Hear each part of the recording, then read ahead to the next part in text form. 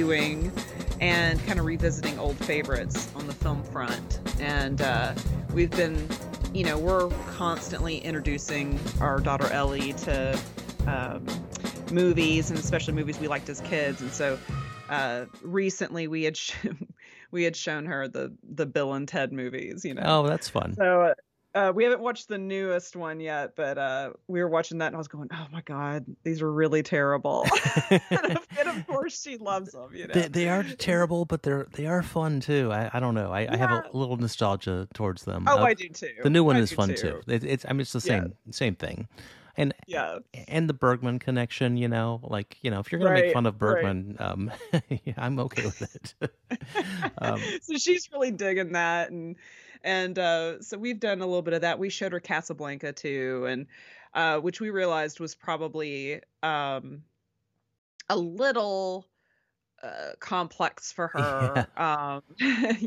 So because we had to pause a couple times and explain some things to her, but she seemed to enjoy it enough. And so we've been doing a little bit of that and just kind of easy, familiar viewing, which has been kind of a comfort in these difficult times. Well, we're getting through them. We're almost Are we, Aaron? Yeah. Are we getting? Well, okay. I'm an optimist. I'm vaccinated. So I got vaccinated, and sounds terrible, but I went to the grocery store the other day, which is not something that would like a year and a half ago would be even worth mentioning on the podcast. It's so sundry and mundane. But I went to the grocery store, and of course, everybody's avoiding me like the plague, as they should. These safety precautions are there for a reason. But I'm thinking, they don't know. I felt like Superman. like I had this secret power inside me. You get a tattoo on your forehead that says "vaxxed." Well, I got a mask that said "fully vaccinated." So, oh, that's great. Okay, I need to get me one of those. So, when people see me, it's not. People aren't going to be dumb and take off masks and all that, but just lower the stress level. It's like, hey, you know what? I like that. So let me know where you bought that, because I may have to get me one of those. You got it. Amazon.com. It's easy to find. Okay, well there we go. if you're not boycotting them, but so anyway, I can't afford to boycott anybody, Aaron. I know, me neither. Jill Blake, boy, it's been a while. I think the last time we did the show did we do it with Wade? A long time ago. That seems familiar. Yeah. Maybe was it? Yeah, was it? We talked about Notorious, maybe. Oh, yeah, that's was right. It that long? That was it. That was a great episode. I had a lot of fun with that. That was fun. Great movie. Yeah, it's been a while, but we've talked, and actually we've seen each other, I think, in person since then. So I feel like that's right. Yeah. Yeah, I know there's been a pandemic in between. I know it's literally been like 50 years, but yeah. Yeah, but it's it's good to have you again, and thanks for having me. Yeah, and what's funny is I when I saw there was a Freddie title, Freddie March is I know somebody that's big on him. I was like, I wonder who. And it's not a knock on the guest I had for that episode, because you could never predict the movies that you're going to talk about, because Criterion doesn't tell you. But I was like, maybe I could get Jill last minute. But yeah, no, we had a good talk. But I'm going to ask your opinion on that, because I think it would be a disservice to our listeners if I didn't. People are waiting with bated breath to find out, what does Jill Blake think about the latest Fredric March title? Yeah. Speaking of which, are you still? I know at one time you were thinking about a book of. Yeah, that's the goal. It's kind of been simmering for the better part of a decade. I'm still gathering research and making notes and writing, and so maybe in another 5-6 years I'll get it together. Now hopefully before then, but okay. No, I finally got a little serious on it last year and started really I'm looking at file boxes full of papers and photocopies, and so I've been sorting and kind of working on a timeline and inserting all of those pieces of information and making notes and everything. So once I kind of get that process done, which is really, I've always kind of equated, I love researching. Hmm. And it's kind of like going to a buffet and filling your plate. At some point, you have to eat it, and that's the that's Right. the going through and organizing and writing part. And so, for the past 8 or 9 years, I've just been going up to the buffet and just piling the plate. And I realized, oh shit, I need to actually go through this. That's a good So analogy. yeah, so I've been scanning stuff in and organizing and actually making some decent progress on getting my thoughts kind of pulled together. So we'll see. Hopefully in a few years I'll have something put together. Hey, I've been there. I had a book deal. I don't think I've talked about it on this podcast because it's not about movies, and it's tough. It's really tough. So It's hard to find the discipline to do it. And I kept yeah. thinking that, like, all last year when we first got into lockdown and everything, I thought, all right, when it looked like, okay, this year is just toast, I thought, oh man, I'm just going to really um, you know, plow through this and really get this thing written. It's going to be awesome. And I literally did nothing on it. I mean, it just kind of How? like it just sat there, and I realized it took so much energy just to survive Yeah. all of Oh this no, I get it. stress I that, get it. doing anything on top of that was just too much. Well, you did do an essay, and in fact, we'll get to the announcements and all the other stuff. But I think it's worth bringing up this. So Indicator has been putting out some great work, and the one thing that's tough is even to me or to the people we know, you can't say, "Hey, dude, this is coming out," so because it's got to be. Right. They can't leak the titles ahead of time. But I was pleasantly surprised. So Indicator has really a great noir series. They've already got 3 box sets out, and you were in the first one featured for Drive a Crooked Road, I um, was. which is a remarkable movie. I just rewatched it. Yeah, it's such a great little film. And I was really happy. I've had a couple opportunities in the last few years to do a couple things for some special features for Arrow and a couple and I've Hmm. and I've had to turn them down because of the timing and the quick turnaround I wasn't able to do because of other commitments. And Sure. so when I was contacted by Powerhouse uh to do this essay, I was actually in the midst of a probably the biggest project I was working on at the time, but I accepted it because I absolutely love this film. I hadn't Hmm. seen it in a few years, but I love this film, and I unabashedly love Mickey Rooney um, uh, as an actor, and except for Breakfast at Tiffany's, and I do love him as an actor, and I wanted to have an opportunity to write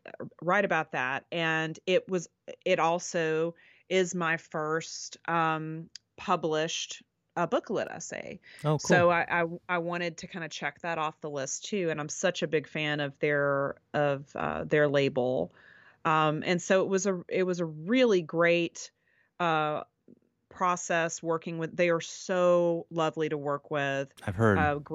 Great editor that I worked with. He really that essay is just as much of a reflection of his great editing and Sorry, guidance on I that. couldn't hear what you said. Thanks, Siri. That was my Apple Watch that just somehow got activated. Um, he that essay is just as much a reflection of his work as mine. He really it's always an honor to have a good editor Hmm. work with you, and so that was a wonderful process, and it's a really good looking box set, and I would have it regardless of my involvement in it. It's just a really really great box set, great movies. I'm waiting on my I ordered the second box set and pre-ordered the third. And Hmm. because I pre-ordered the third, all of the other things I ordered are sitting there Isn't that waiting. horrible? I know. I so It's like, damn it. I pre-ordered the second with the first because I didn't buy. No. Mhm, I'm sorry. I did buy the first right away because I saw you were on it, but I pre-ordered mhm. the second with something else. So it's and I have the second now, and I just finished the first. So and I finished with Drive a Crooked Road, and really yeah, that's a film. I'm not going to give too much away. The funny thing with noirs though, and classic Hollywood, and one thing I thought when reading your essay and watching the film again, I'd already seen it a few years ago, is that the the the code actually made films predictable. And Mhm. I think the angle that you approached the essay and Mickey Rooney's character, um, now, again, I'm not going to go into the ending, even though it's an old film, but the code actually, I think, worked to the advantage of the way this character and how different he is from normal noir protagonists. Oh, Um, absolutely. and Absolutely. yeah, so because I think they kind of had to a lot of times reverse engineer into the ending, and so you Yeah. get this great character out of it, and a very Yeah. unique character, and I And can't see anybody but Rooney playing him. exactly. And I know that, like, I think he gets unfairly maligned because of, people think of him as like cranky old man Rooney. Right, or Annie And Hardy. exactly. And I have a soft spot for the Andy Hardy movies. I mean, they're no great, cinematic event or Hmm. anything, but I do have a fondness for them. But he really was one of the great actors. If you look at him in like the Human Comedy or National Velvet, Oh yeah.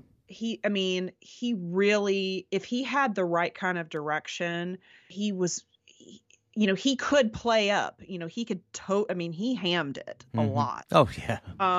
But he really was a very skilled uh, actor and entertainer, who he had been acting, working since he was like 2 years old. And so I just feel like this movie really tapped into all of his best qualities, Hmm. that a lot of directors just didn't know how to exploit. And he really, it's one of the most, I mean, if you've not seen this film, I mean, he gives a sympathetic, subdued performance. Very And much those are so. Yeah. not, and that is not what you would normally think when you're thinking of Mickey Rooney. So if you are looking at this film and going, ugh, I do not want to watch, Andy Hardy turns dark. That's Sure. not what this movie is It's at not at all. all. It's you just want to wrap him up in your arms. He's just so He's great. pitiful. Yeah. But such a great character. And I won't get too much into which scenes I'm talking about, but one thing that struck me out when I rewatched the movie is really great use of rear projection. I mean Oh yeah. that was a necessity back in the time, but nowadays it's pretty obvious, and sometimes there are some really bad uses of rear projection. Right. Some in many movie in a lot of good movies actually. We just kind of overlook them, but Right. yeah, Right. really a good noir, great set. So I will say too that I'm glad you brought up the rear projection thing, because I do find that in some um remastered films or classics that have been remastered on and or on Blu-ray, that the older technology, the rear projection or some of the camera tricks that they would do, um, it doesn't translate as well yeah. in a high def situation. I know that when Foreign Correspondent came out on Blu-ray, Hmm. I was really disappointed because I felt like I was taken out a little bit on some of those, because you could see like a clear demarcation line on some of the, like, the sets Yeah. or the Yeah. backdrops. And so sometimes that happens with a Blu-ray release. Not always, but sometimes. And in this situation, this is such a low budget film, and I was very pleasantly surprised at how well that the rear projection and those things translated to Blu-ray. So Hmm. that's also a positive. But it's one thing every time that a film, an old film comes out on Blu-ray, I'm very excited, but also I'm kind of holding my breath to see how it looks once sometimes it's just too much, Yeah. or like when we're getting into the 4K thing, I'm going, ooh, okay, maybe some of these movies need to not be 4K. Yeah. Yeah. So But no, this was good, and it yeah, lent an energy to some of the more pivotal scenes. So I was pleasantly surprised as well. And I think it's been on the Criterion Channel. It's part of yes, the Columbia Noir set. So yes. so yeah, it might still be there. I'm not sure. Well, let's talk about a little Criterion. And as I said before, never know what's going to be announced when we book a guest. So, but I know your tastes, and I don't know if you've seen all these, and that's okay. But we'll go through them anyway. In fact, frankly, I haven't seen a lot of these. Sure. It was a really weird month in that regard. I've seen two of these, so and 2 out of 6. That's a pretty low batting average for me. But I've seen none out of 6, so this is gonna be very wow, very interesting for me. So yeah, this is completely new lineup for me. yeah, well, wow, okay, um, okay, I knew ahead of time, but one of those I'm surprised about. So we'll get to that one. Um, so I like to keep everybody on their toes. So yeah, no spoilers. But so we have the Human Condition, Masaki Kobayashi, one of my favorite directors from the Japanese classic era. I've seen a number of his films, but this one, because it's I don't know how many hours, 9 hours or so.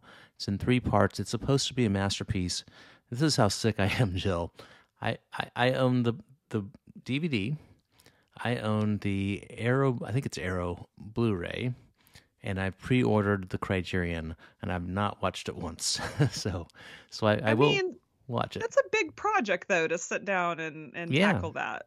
it's tough to find 9.5 hours even. And you can only watch a masterpiece for the first time once. That's And right. so there's a lot of pressure there. So you want to make sure you're in the right frame of mind. I Well, get it. I appreciate you forgiving me for not watching, for wasting money effectively. But I hear this is pretty much a masterpiece. One of the best films of its era. So we'll see. And it is an upgrade, so it mostly the same special features, I believe. And you haven't seen it, but do you know much about it? No, I don't. I don't know. This is awful. I'm terrible for this. I don't. So, but I'm actually looking for. I saw it on and I was reading about it, and I'm looking forward to it. So I'll probably snag it. Oh, cool. Yeah, when it comes out. If you want, you can have one of my old ones. I'll snag it and then let it sit on my shelf for 5 years until I find 9.5 hours to dedicate to it. So Yeah, and with a kid, it's even tougher. The next one I'm really excited about, and I haven't seen it. It's Streetwise Tiny/Tiny, so it's 2 documentaries, and it's about runaway teenagers living on the streets of really Seattle. And this one's been rumored for a couple of years. I think it's even been on the channel for a while. I won't ask if you've seen it because I know you haven't. But I kind of love these documentaries where they kind of get these, I hate to say tragic stories, but they capture an element of life that we might not think about, we might not appreciate, and we might not have much of sympathy for. I'm kind of thinking of what was Paris, the drag. Paris is Burning. Yes, Paris is Burning. Yes. Yeah, I mean, I'm not. I wish Criterion would actually release more documentaries, because I love all of the editions that they've put out. Documentaries they've put out have all been, very well thought out and get more eyes on them than I want like a Harlan County upgrade because it's such a, we Oh, watched that one in yeah. college, That's and well overdue. yeah, so I'm actually very excited about this one. I have heard about it, but I have never seen it. Yeah, me too. And it's well, a female and a male filmmaker. So Mary Ellen Mark, and I don't know her, but there's also Martin Bell, who's the co-director, and he does a commentary on one of them. But yeah, no, I think we just talked to my wife about this. You know, it's interesting. Like now, in the last 5 years, really thanks to a lot of streaming services, you know, we're kind of in a golden age for documentaries. Right. And a lot of people are consuming documentaries, but there's also a lot of bad ones out there, and by Right. bad, like really bad. And so Yeah. I agree. I think there's a market and there's an audience and for these old documentaries, and they kind of recreate these conversations that you know, maybe I'm sure that Streetwise and Tiny, you know, had an impact back then, Right. but the fact that we can talk about it 4 decades later is amazing. Yeah. Yeah, so can't wait for it. It has a lot of features, quite a few. It has short films from Bell. Yeah, a lot of features. So I'm definitely picking this up. Well, I get all of them. Yeah. So, and then the next one is the Signifying Works of Marlon Riggs. I'm very excited about this one. I'm thrilled about this one, and I want to say somebody had pointed out the title and the apostrophe, the signifying. So, and I think they pointed out that it was grammatically incorrect.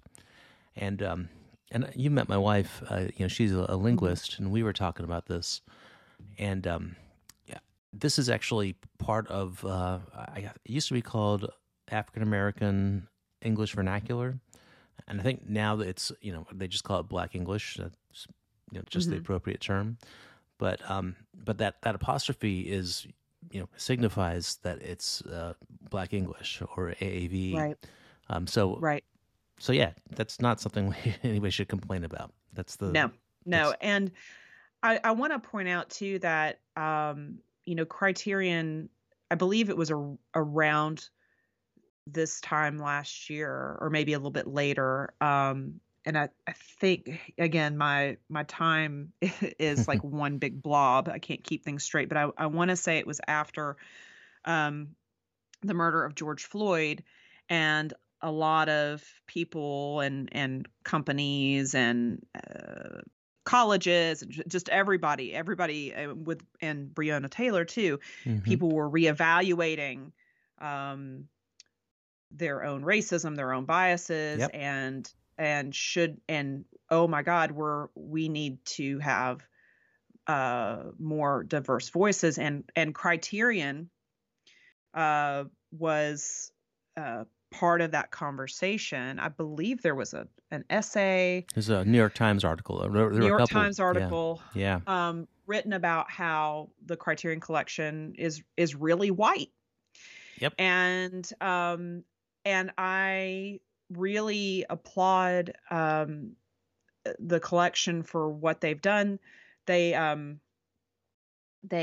have really made a commitment to have a more diverse lineup, and they were kind of already doing that on the channel too, by programming more diverse, you know, women filmmakers, Black filmmakers, international cinema. But I believe we are starting to see that diversity come into the home distribution side of the company. And also they hired Ashley Clark of help with that curation. And so this is, I think this is a great addition to the collection. I'm really, really, really excited about it. Me too. And Ashley is great. And I that's one thing. So the last year was terrible in a lot of ways, and a lot of institutions were may have perceived that they were attacked, but they were really called out. And Right. And I credit Criterion. You know, they've talked about the active curation, and so they were already underway with a effort to put more female filmmakers in the collection. Right.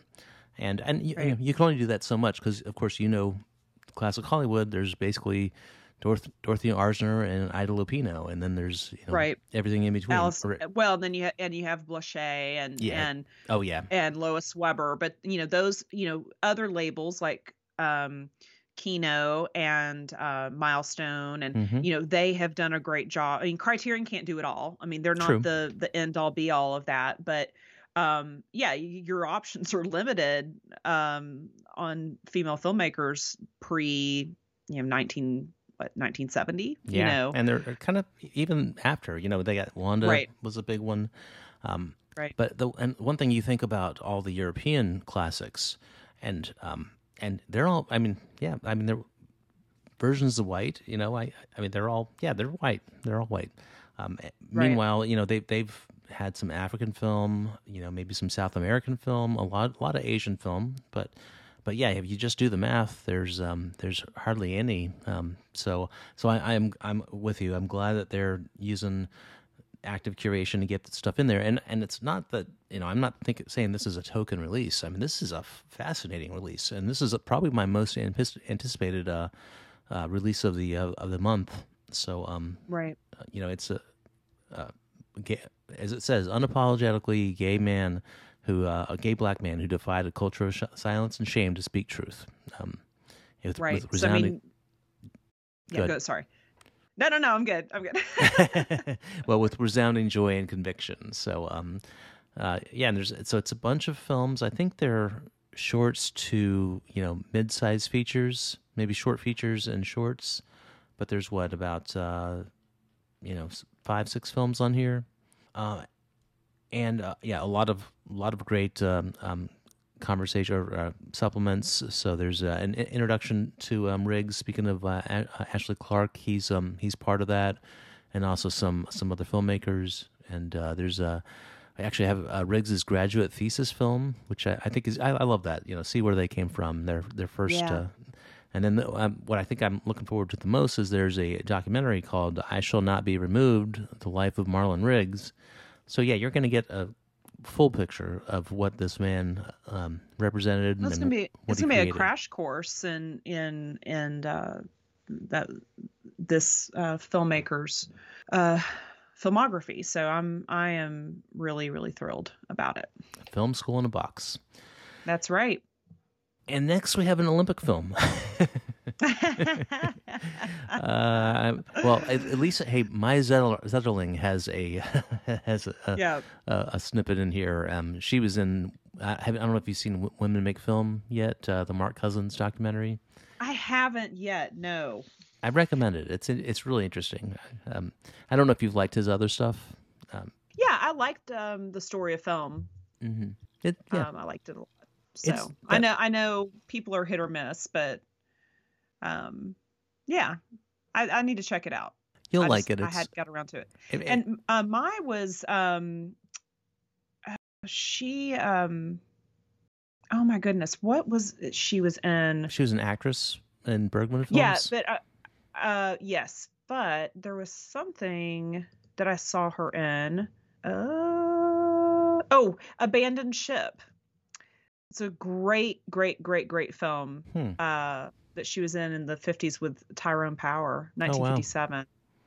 Yeah, it's a great movie. Talented person, and she really did direct some. So I haven't seen them. I'm really basing this opinion from Women Make Film and the samples I saw in that film. He talks about her quite a bit, and it looks like she made some films that I want to see, and I hope that Criterion or somebody will put them out. Yeah. But this is I've seen this, and I think Olympic films are interesting. Some aren't great. So, some you have to like sports, like the right. especially from the 80s on. This one was pretty interesting because they had 8, I guess you could call them auteurs, having their kind of their spin on the Olympics or their perspective and kind of artistic touch. So right. You had I think. Was it Senbei? No, he wasn't in there, but Lelouch, Foreman, Ichikawa, Arthur Penn, Schlesinger. Yeah. I mean, that's a mixed bag. But the weird thing is that this was in a box set and of the Olympics, which I'm guessing you don't own. I don't know. I don't, but I've almost bought it like 50 million times. I I'm love not it. kidding. I I don't know why. I just, I thought, well, maybe it's just one of those cool things to have, I don't know. we have it, and Andrea and I consumed all of them in like 2-3 months. We loved them, and going back to the old Okay. ones, seeing how crazy the early Olympics was, and the silent films, yeah, it was great. And then they some are not that great, but of course you have to deal with some unpleasant times in history, but Yes. but what's interesting is that that was just the movies that was in that box set. I think there might have been like a disc with features, and I forget. But this time they split this from the box, and they put a lot of special supplements on there, including a commentary by podcasters of the website The Ringer. Do you know them? I don't. I don't either. Sorry. And a new documentary and some other stuff too. So I think it's a good idea. Now Yeah. I don't want them to put out every single Olympic film, but With its own thing, but I don't know. That might be kind of fun. yeah. So You're like, damn it, I don't want to buy all this. so you buy them one at a time until you get to the box, and then you Yep. basically spent 5 times the box set. Yeah. Um, Yeah. And then the next one is a newer movie, and I haven't seen this, but this is one. It's Pariah by Dee Rees, Yeah. who is a female filmmaker. I think female black filmmaker. I'm not positive on that. But this one was highly touted when it came out, and it was kind of on that list. I don't know about if we're the same. I try to watch new movies and keep up with them, but sometimes there's just too many, and Right. so I haven't seen this. I guess you haven't either. I haven't, but I know Dee Rees is exceptional, and this one's especially important for the collection because it's about queer Black women. Yep. And that's not a story that gets told too often. And I have some friends that have seen this film, and they all say it's exceptional. So I'm very, very excited to have it in the collection. Everybody I know who ever talked about this film raved about it, and it was one of those. Okay, I think it was even streaming on somewhere, and sometimes when they're streaming, I just figure they're always going to be there, and I just do not get to them. Yeah. But I'm looking forward to this, and I know there's a young cast, but so they have a cast reunion, and so I see how that is. It's probably a Zoom call, and I don't know. I've seen a lot of Zoom calls, but and some other features, and I'm looking forward to. There's an interview with this Kara Keeling, who wrote a book called Queer Times, Black Futures. So it seems like she is an expert on these types of depictions. So yeah, again, excited for it. Yeah. Can't wait. And our last film is I Cannot Believe You Have Not Seen Pickup on South Street. Jill, you got some explaining to do. I know. It's just one of those that has, escaped. It's been on the list, and for whatever reason, I'm not avoiding it. I just haven't seen it, and I know it's a problem. It's okay. You don't have to go to confession. That's fine. But yeah, I'm really looking forward to it. It's and I will watch it. I will get it when it comes out, and I will finally watch it. Oh, it's so worth it, and they don't mention her on the in the synopsis, but Thelma Ritter is amazing in this film. I love her so much. I do too. And Richard, I don't know if it's Widmark or Widmark. I think, I don't know. Widmark. Is it Widmark? Okay. He's good too. Is the kind of plays. Yeah, I won't get too much into it. He's never not good. I mean, that he is so great. He plays crazy like nobody else. I love him so much. And Jean Peters is fantastic. I mean, that's the thing is like it's Samuel Fuller, right. Richard Widmark, Jean Peters, all things, Thelma Ritter, all people I love So what's my excuse? I have no Well, excuse. now you have the I'm opportunity, and maybe we'll revisit this after you've had a chance to see it because Yeah, I'd I love think you'll to. love it. I actually saw it in New York at Film Forum on probably the same 4K restoration about 6 years ago.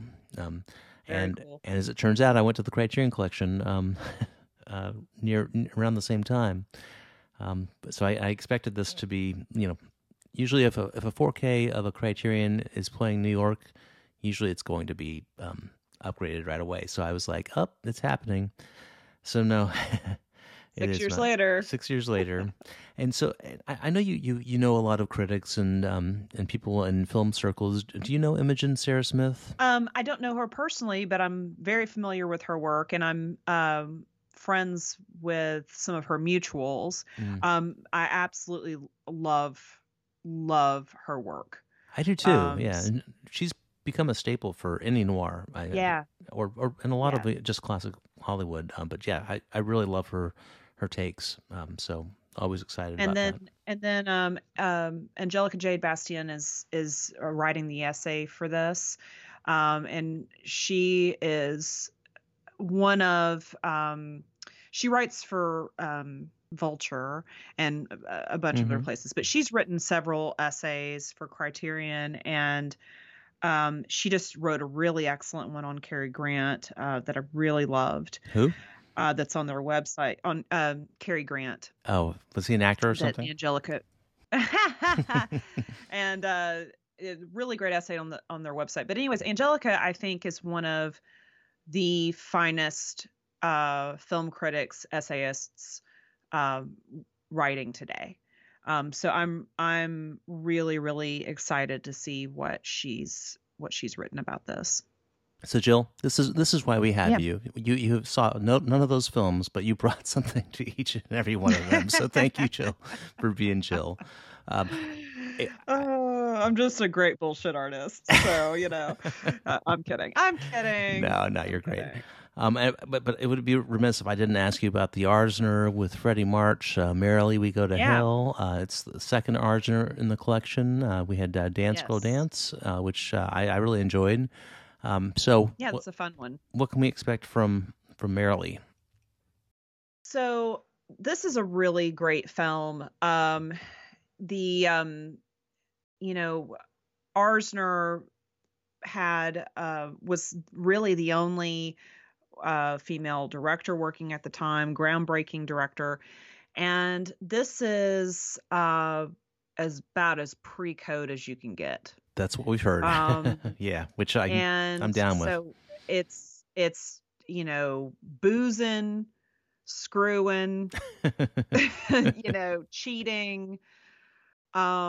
Sylvia Sidney is just one of my absolute favorite actresses, and she's absolutely stunning in this film. And Frederick March, he really, I mean, everybody knows I love him and all that, Oh yeah. but Oh, he's great. he plays alcoholic very well, Hmm. and he played an alcoholic many times in many films. Most people think of A Star Is Born. He was the original Norman Maine. That's right. And Yeah. I've always kind of argued, that he had a drinking problem in Dr. Jekyll and Mr. Hyde too, and in Best Years of Our Lives, when he comes home and he Hmm. is drinking to cope with that adjustment, and in Merrily We Go to Hell, he is a drunk, and so you have that kind of added complication. So it's his addiction, infidelity, um, and it's a beautifully shot film. Arzner knew how to.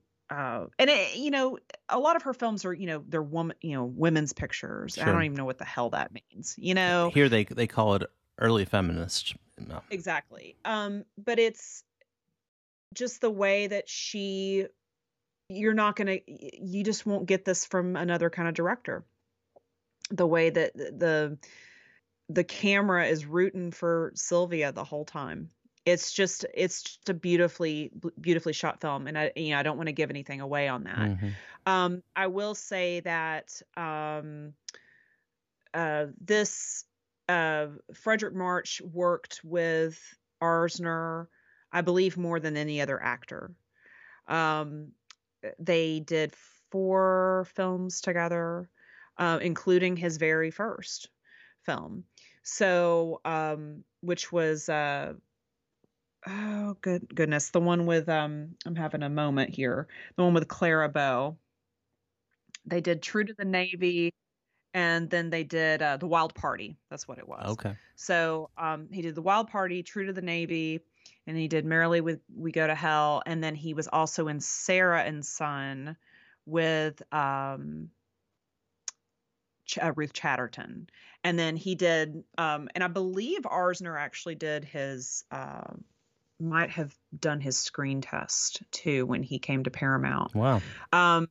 But this film, there's an essay, or sorry, there's a video essay with my friend Carrie Beecham, film historian Carrie Beecham. Oh, cool. And what's fun, I think I can say this, but I actually had a phone call with Carrie, and she had told me that she was doing this, and so I've known for a bit of that this was coming out before they announced it. And I was kind of just giving her she was asking for some tidbits about March and his working relationship with Arzner. And our phone call was on January 6th. And oh, wow. Our phone call took place when certain events were happening. Mm-hmm. And I had no earthly idea, because I was on the phone with her, and I looked down, and my watch was going on, like, just blowing up with text messages, like, "Are you seeing this? What's going on?" And and here I am blissfully describing, we're having this great conversation, and then I get off the phone and I go, "Oh God, wow." Yeah, that's going on. It's hard to laugh about January 6th, but that's no, it was not good. And no. so now I'm like, so every time I see this, release now, I'm going to go, oh shit, that was January 6th. At least you had a nice distraction. That didn't, you still had your conversation, and that didn't, because I had some conversations on that day, and pretty distracted. So that's all I'll say. Yeah. I mean, and I knew that there was stuff going on, and, you definitely didn't have a good feeling about it all. But like, I was literally on the phone when, actual breach was happening. And so, and part of me is kind of like, I'm grateful for that, because, otherwise I became a wreck later, but I am grateful for that conversation that I had with Carrie during that time. Distraction. Yeah. Yeah. It was pretty good. So anyways, it's a great film, and I'm really happy that it's going to be in the collection. So can't wait. Yeah. That's as we say, it's going right in the player. I'm going to watch that right away. So I can't wait. Wonderful. All right, move on a little bit. So we usually talk about the recent releases and coming soon. As it turns out, we're recording this on the 22nd. I just got the World of Wong Kar-wai today, and I have no friggin' idea how to open it. and that's kind of me, Jill. You're probably not surprised. Like furniture assembly, I just have no patience. We pay somebody. I'm not proud. We pay somebody to our bar. You've seen our bar. Yeah, very nice man put that together for me. So what's funny is I was distracted. I was working, and I got the package, and I'm like, oh yeah, it's a new box set. It's beautiful, and it really is beautiful. But it is very counterintuitive. So I put out a joke about, like, does anybody have instructions on how to open this thing? And I just piddling with it. I couldn't get it. And then, of course, my wife, she's like, oh, I got it. So did you have to call somebody to hire someone to come to your house to help you open up the box set. I might have to hire somebody every time I want to watch a Wong Kar-wai movie. Unless or hire somebody to write instructions. No, I don't know if you've seen pictures, but and I don't know if you're a Wong I Kar-wai have. person. Or I am not. It's not that I don't want to be, but maybe this Mhm. box that's kind of scaring me off though. I don't know. The movies I'm sure are great, but it's gonna take a lot of work to and some power tools to get them out of the set when before. So just Well, it's like yeah, a couple years ago that the complete Monty Python Flying Circus came out. It was on the Network on Air set, and I got it. And of course, after I buy this box set, like they sell the disc in a different packaging. But anyways, it first of all, it shows up in this box, and you take the lid off, and all four sides just fall apart. I And remember that's that. part Yeah. of it. It's supposed to be an exploding box. And then Hmm. inside each series of the show is um in its own box, and they're in these like cardboard slots, but the cardboard slots are not strong enough to hold the digipack. And so they were all torn. They didn't even make it. They were like, when they showed up, they were all torn. I'm like, I damn it. remember seeing that. Yeah, a So lot of people are pissed off. Yeah. Uh, so I was like, okay, well, the box I think is going to go up because every time I open this damn thing, I can't close it back up. But I have each digipack that I can put on the shelf. But it's like, of course, Monty Python would sign off on this box set that mhm. is completely inefficient, does not work, and explodes when you open it. So And jokes on me, I guess. if you know Wong Kar-wai, I mean, it's kind of hard to make make a comparison with Wong Kar-wai and Monty Python. Come Definitely. on, we can do it. We can do it. But well, the thing is, I think probably he was very much involved with the making of this box set, and he likes stuff, just I mean he's perfectionist. He Right. likes the stuff the way he likes it, and he probably had a hand in designing this, and it really is beautiful. I'm not knocking the packaging. I did flip through it, and it really is remarkable.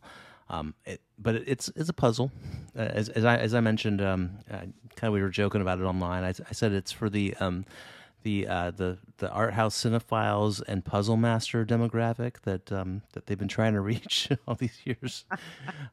So It's a very niche group, but they've got them. They got them now. hey, we got to get them. Yeah. So yeah, Yeah. $120 for a really nice puzzle and some slow movies. Rubik's Cube. Yeah, Rubik's Cube. Yeah. So usually we talk through all these, and Jill, I know you love all types of film, but your bread and butter is kind of classic Hollywood. So Yes. before I'm not going to list a bunch of movies, but is there anything like that's in this current release slate that jumps out at you? Well, that the History is Made at Night, the Frank Borzage Mm. film is this has been a long time coming. It is so good. It's been ages since I've seen it. And my friend Farron Neme Yeah. they have an interview with her that she did back in 2019. That's going to be on it. She's so excited about this too. She's a champion of this film, and Dan Callahan has an essay in it. This is just a really, really fantastic film. So make sure you pick this one up. You will not be disappointed. And I need to talk. Farron's my friend too. I need to talk to her about this. But Yeah. yeah, I like that Brzagi. Is it Brzagi? I've always said Borzage, but Brzagi, okay, that's the or southerner in Borzage. me. Yeah.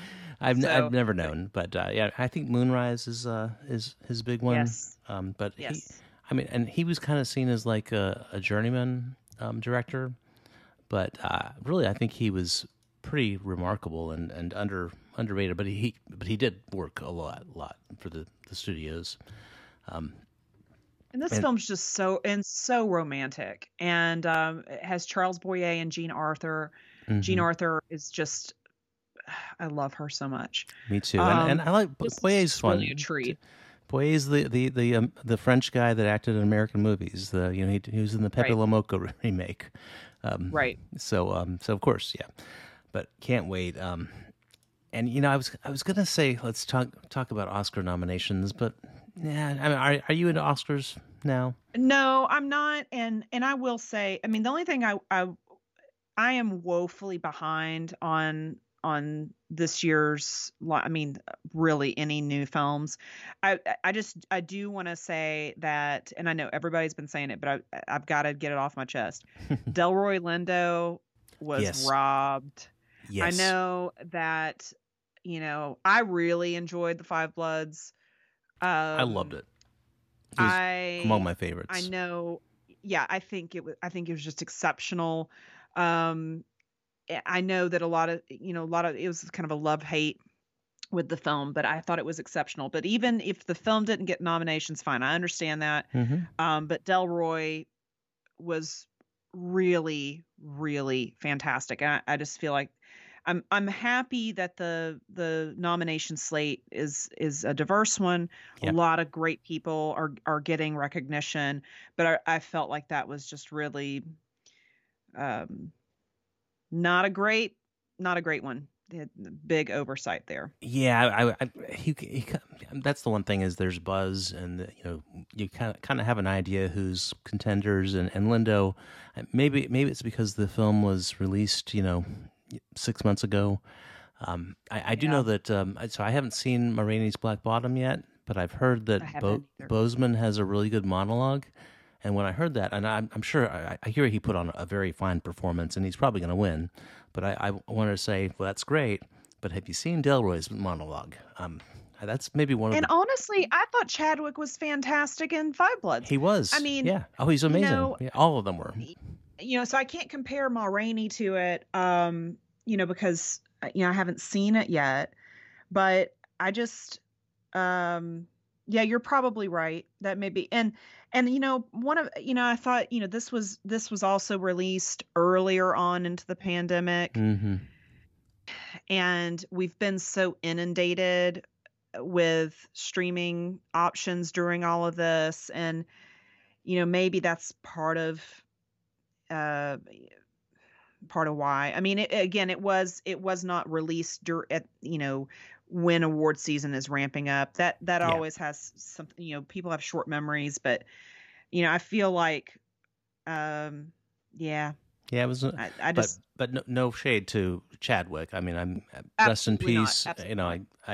I hope he wins. I'm sure he's amazing. I will watch before the Oscars, but yeah, I like me some Delroy too. But Riz Ahmed is the first Muslim, I think Muslim or first Arab actor. I don't know his religion, ever nominated for an Oscar an actor nomination, and yeah, they're a very diverse group. And Sound of Metal is going to come to Criterion, and it's very good. And then there's also a documentary called Time that was nominated that has also come on the Criterion. So there's and I hear that's also an interesting. I don't know if that's a black filmmaker. I believe it is, but I haven't seen it, so gonna wait. There's one thing I have to ask you about while I have you Yeah, before we get to our short takes. So, yeah, I know you have a lot of opinions about studios, and some positive, some negative. But hmm I want to see what you think about this. And I don't know if you've been following the Paramount situation. yes, They have their streaming service, and I don't know, is Paramount a brand? Like I know everybody knows The Mountain and they've seen, but do people right. are they like a Disney or even a Warner? I don't know. I mean, when I think of Paramount, for me, I think of early Paramount. Me too. You know, I think of these Arzner films, Yeah. which um, you know, those are now Universal. I believe Universal owns those. I think all the Paramounts pre 1944, I believe. Um, no, I don't think of them at all. I think of the Um, Paramount decision yeah, I mostly. mean, and I mean, I guess anything I think of it's their I think of CBS, because a Hmm. lot of the old CBS shows are Paramount, distributed by Paramount. So, um, yeah, I'm glad that they're putting they've got they're putting some of these films out on 4K. Hmm. Um, I'm glad that they seem to be committed to that.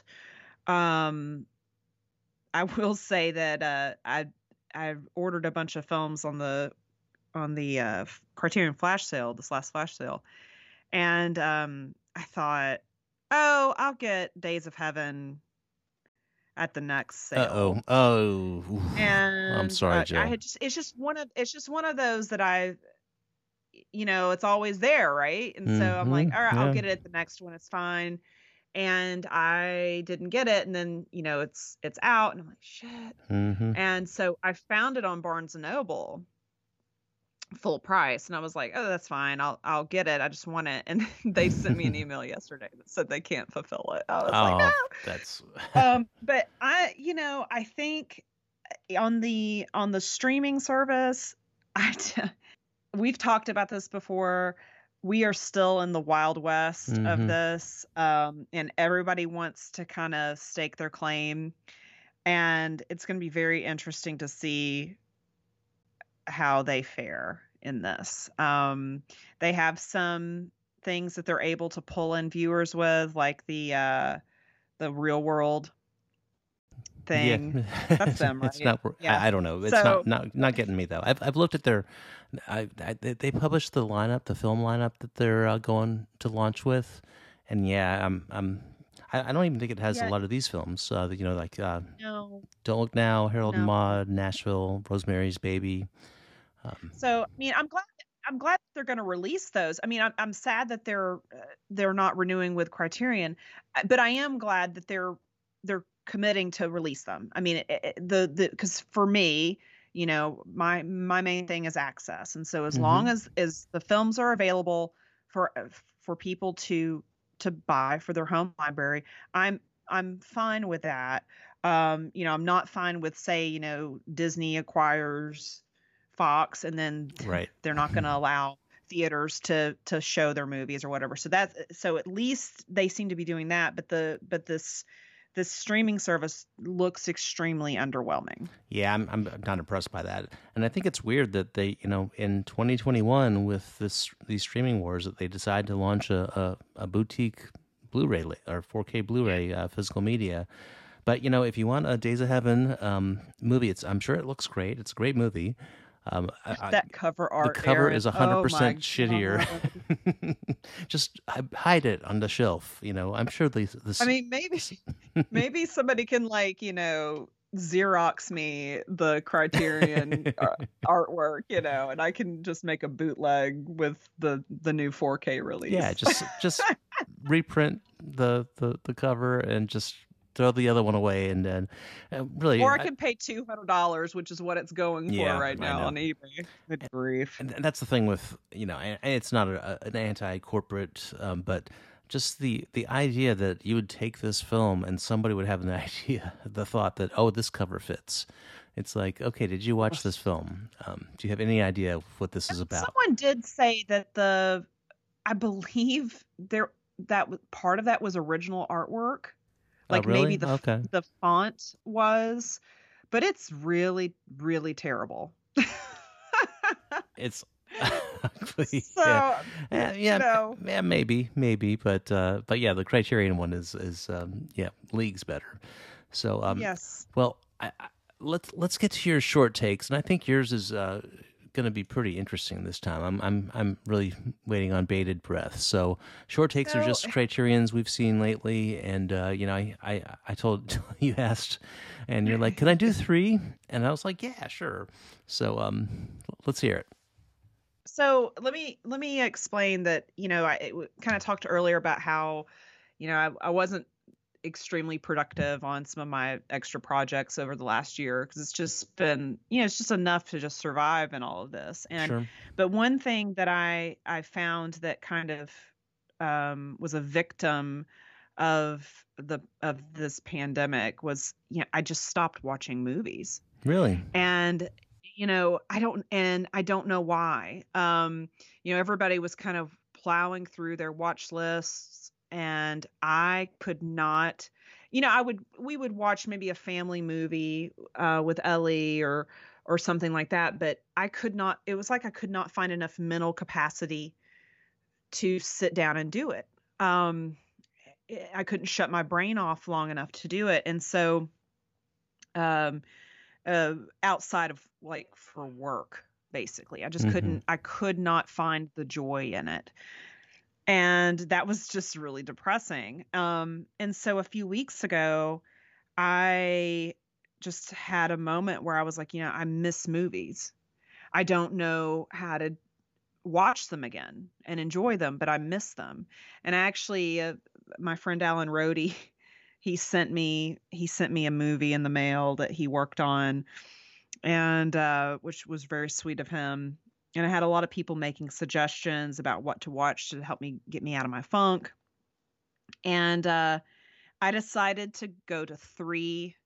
I watched 4 movies this day, but 3 of them are Criterion. And I watched Wings of Desire. Good one. And I watched Only Angels Have Wings. I see a theme. And I watched The Life and Death of Colonel Blimp. Masterpiece. And all 3 of these films were strange, sad, and uplifting, and reminded me of the beauty of filmmaking. And the Wings of Desire. So you go, well, how does Life and Death of Colonel Blimp fit into this? But there is, and maybe I should have gone with A Matter of Life and Death, because in Wings of Desire, there's a shot. It's actually the library they're in, and the ceiling have these like circular skylights, and for the first time when I was watching this, I go, oh my God, that's A Matter of Life and Death. When they're in the terminal in heaven, and in black and white, and you see those big round open circles that they're looking down in. And so I had kind of this moment of, oh, that's a similar shot. And so, but I went with a Palin Pressburger, and I went with one that I love so much because of Roger Livesey, and he's great.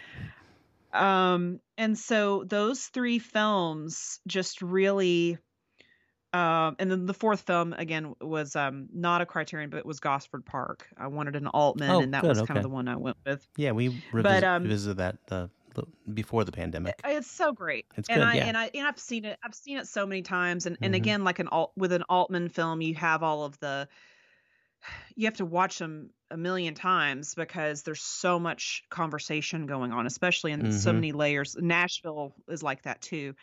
Out of print. But these 3 Paramount. films, Sorry. out of print, damn it. Which I have. I didn't have to worry about it. I actually have the dual format of that one. Nice. But these 3 films are just so beautiful, and I'm happy to report they kind of brought me back from my movie watching funk. So that's awesome. And made me realize how much I've missed it, how much I love it. So yeah, those were my 3. I get it, and I haven't quite been there. I mean, that's tough. I know how much you love film.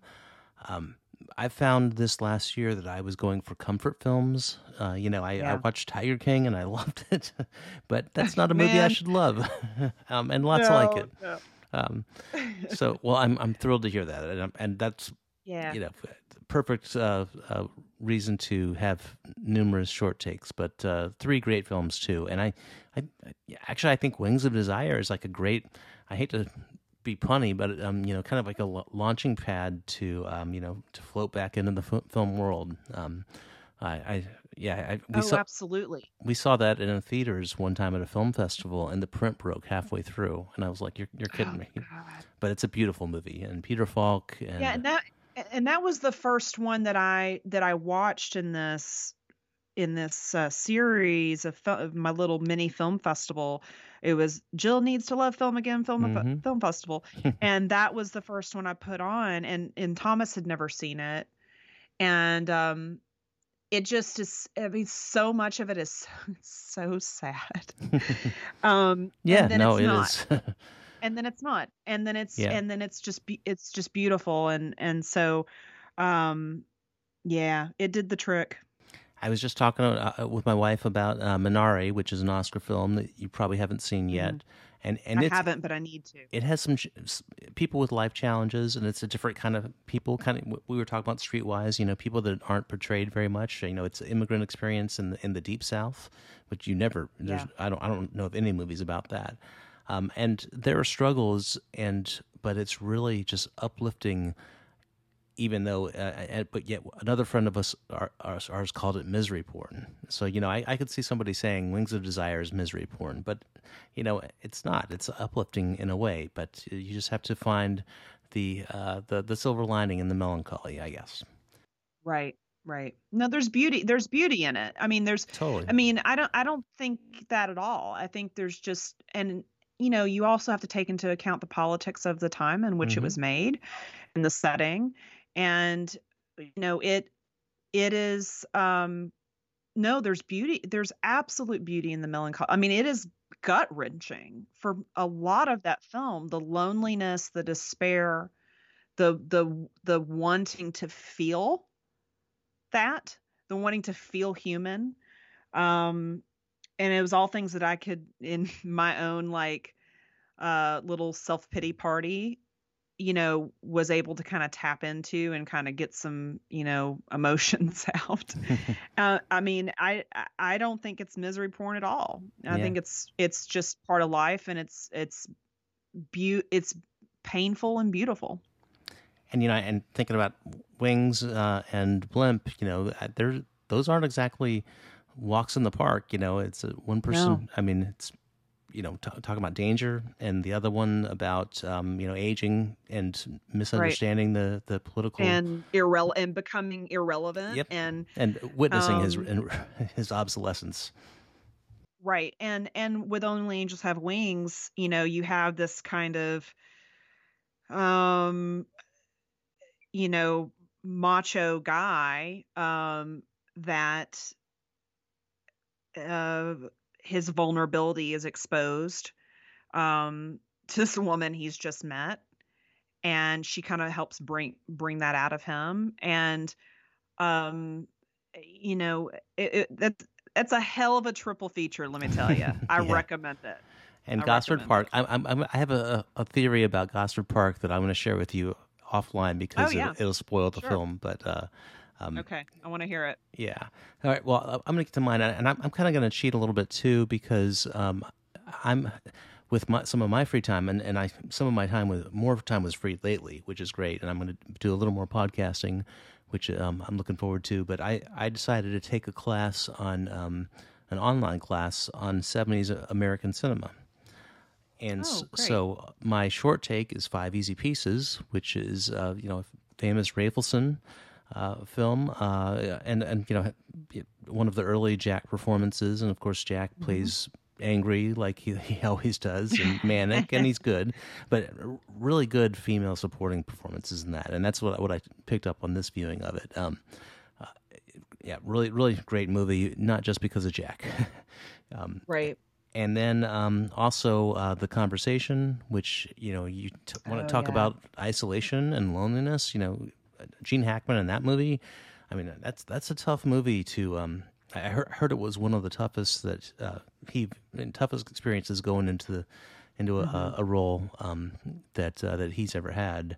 And Hmm. the teacher gave some anecdotes about some things said about that experience with Hackman. So that, yeah, it's a tough one. And then finally, Ozana's Raid. Boy, I forget the director, but that that one blew me away. That's one of the discoveries. I had not seen it before. I have not seen that. It's really good.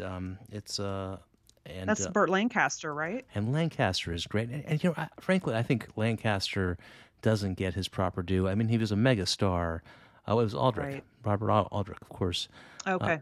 And but Lancaster's, he, I think of, like, a lot of times he did popular films or whatever, and then you get The Swimmer or something every now and then, or Birdman. But in this one, this is a completely different character. I've never seen him play, and kind of like a Zen cowboy in a way, and Okay. sort of, yeah. So yeah, Lancaster's great. Lancaster and Zen, I don't normally put those two together because he tears onto the screen and raises hell. But I'm gonna have to check this out. Yeah, it's like a revisionist western, and Yeah. but it's yeah, and of course I won't go into the the plot, because it's actually pretty underseen, which is surprising for Lancaster and Aldrich, and it's one of Bruce Davison's early performances, and he plays kind of like the naive underling. Cool. So yeah, I love me a good 70s revisionist western. They're great. Yeah, I highly recommend this one. It was probably going to be Cool. the surprise of the the course. Now, probably it's not on the level of Wings of Desire. It's going to be a little more entertainment value. So that's fine. I mean, I'm not saying that we can't always watch high art, Aaron. I'm not knocking Wings of Desire. I love floating and flying, but yeah. So do you have a piece of flair? Since I kind of gave mine. I do. So going back to not watching a lot of movies, but what I have been watching is a lot of television. And actually, before the pandemic, I had bought the complete Columbo box set. Nice. And I've seen, I grew up with Columbo, but I had, there was a lot, I realized there was a lot I hadn't seen all the way through, and I decided to do a chronological watch. And so back in, I think it was like maybe February of last year, I started, and I don't, it's not like I'm not binging this. I may watch one a week. I may go a month not watching. But yeah, so I've been watching that, and the most recent episodes, there was one directed by Ben Gazzara. Oh wow. There was Patrick McGoohan also stars in a few, and he directed, and of course, there's some with John Cassavetes. He and Falk were good friends and worked together many times.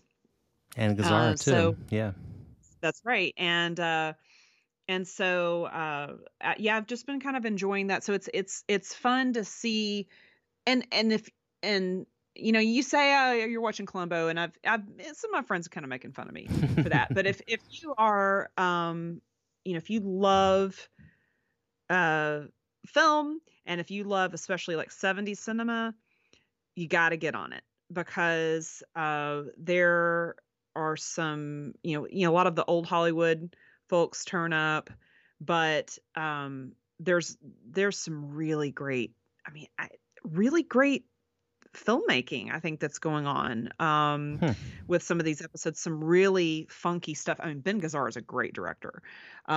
He did a few episodes, and there's one directed by Steven Spielberg. So there's I just watched one with Jack Cassidy, and he's in 3 or 4 of them. Robert Culp, Dean Stockwell, Robert Vaughn, Myrna Loy is in one. Oh wow. There's just, Dick Van Dyke. These are just really, really great episodes, and they're formulaic, but Peter Falk is just terrific. And to tie it with Wings of Desire, he's playing himself in that, but if you if you watch Columbo, his role in Wings of Desire is even better. So interesting. I've seen a couple episodes, back when it was, on the original run. I think it was on for like 20 seasons or something. There's not that many episodes, but they're because they're a lot of them are feature length. It's really? An event. Wow. It's a lot of them are well over an hour long. Some of them are 2 hours long. And so there's not, one season may only have 7 episodes in it. Hmm. So it was on forever, and then it went off, and then it came back in the I think in the early 2000s he had some episodes, some like special movies. Huh. But the peak first like 6 seasons or so, it's exceptional. Ruth Gordon's in one. Oh. I mean, they're a lot of fun. I highly recommend checking it out. Well, to connect, that with Wings of Desire, I'll say that one of in my class, we're watching Mikey and Nikki in a couple weeks, Yeah. which is another great folk role, one of many. May she rest in peace. So Yeah. awesome. Well, Jill, great to talk to you. It was wonderful talking to you too. Thanks for having me. Yeah, it's been way too long. So where? I know where, but where can people find you online? You can find me ranting and raving over on Twitter. I am Biscuit Kitten, and then I have my podcast with Wade Sheeler, DWT, Drinking While Talking. We had kind of gone on a little hiatus, just because it was kind of hard to schedule, but we should be recording another episode on that soon. So Awesome. Be looking for that. Yeah. Yeah. Give Wade my best. I will. You can find us at Criterion Cast, and Criterion Cast. Don't follow me. Go to the Criterion Now group and complain about the Wong Kar-wai packaging, and please let's talk about this episode. Jill's always a pleasure. No,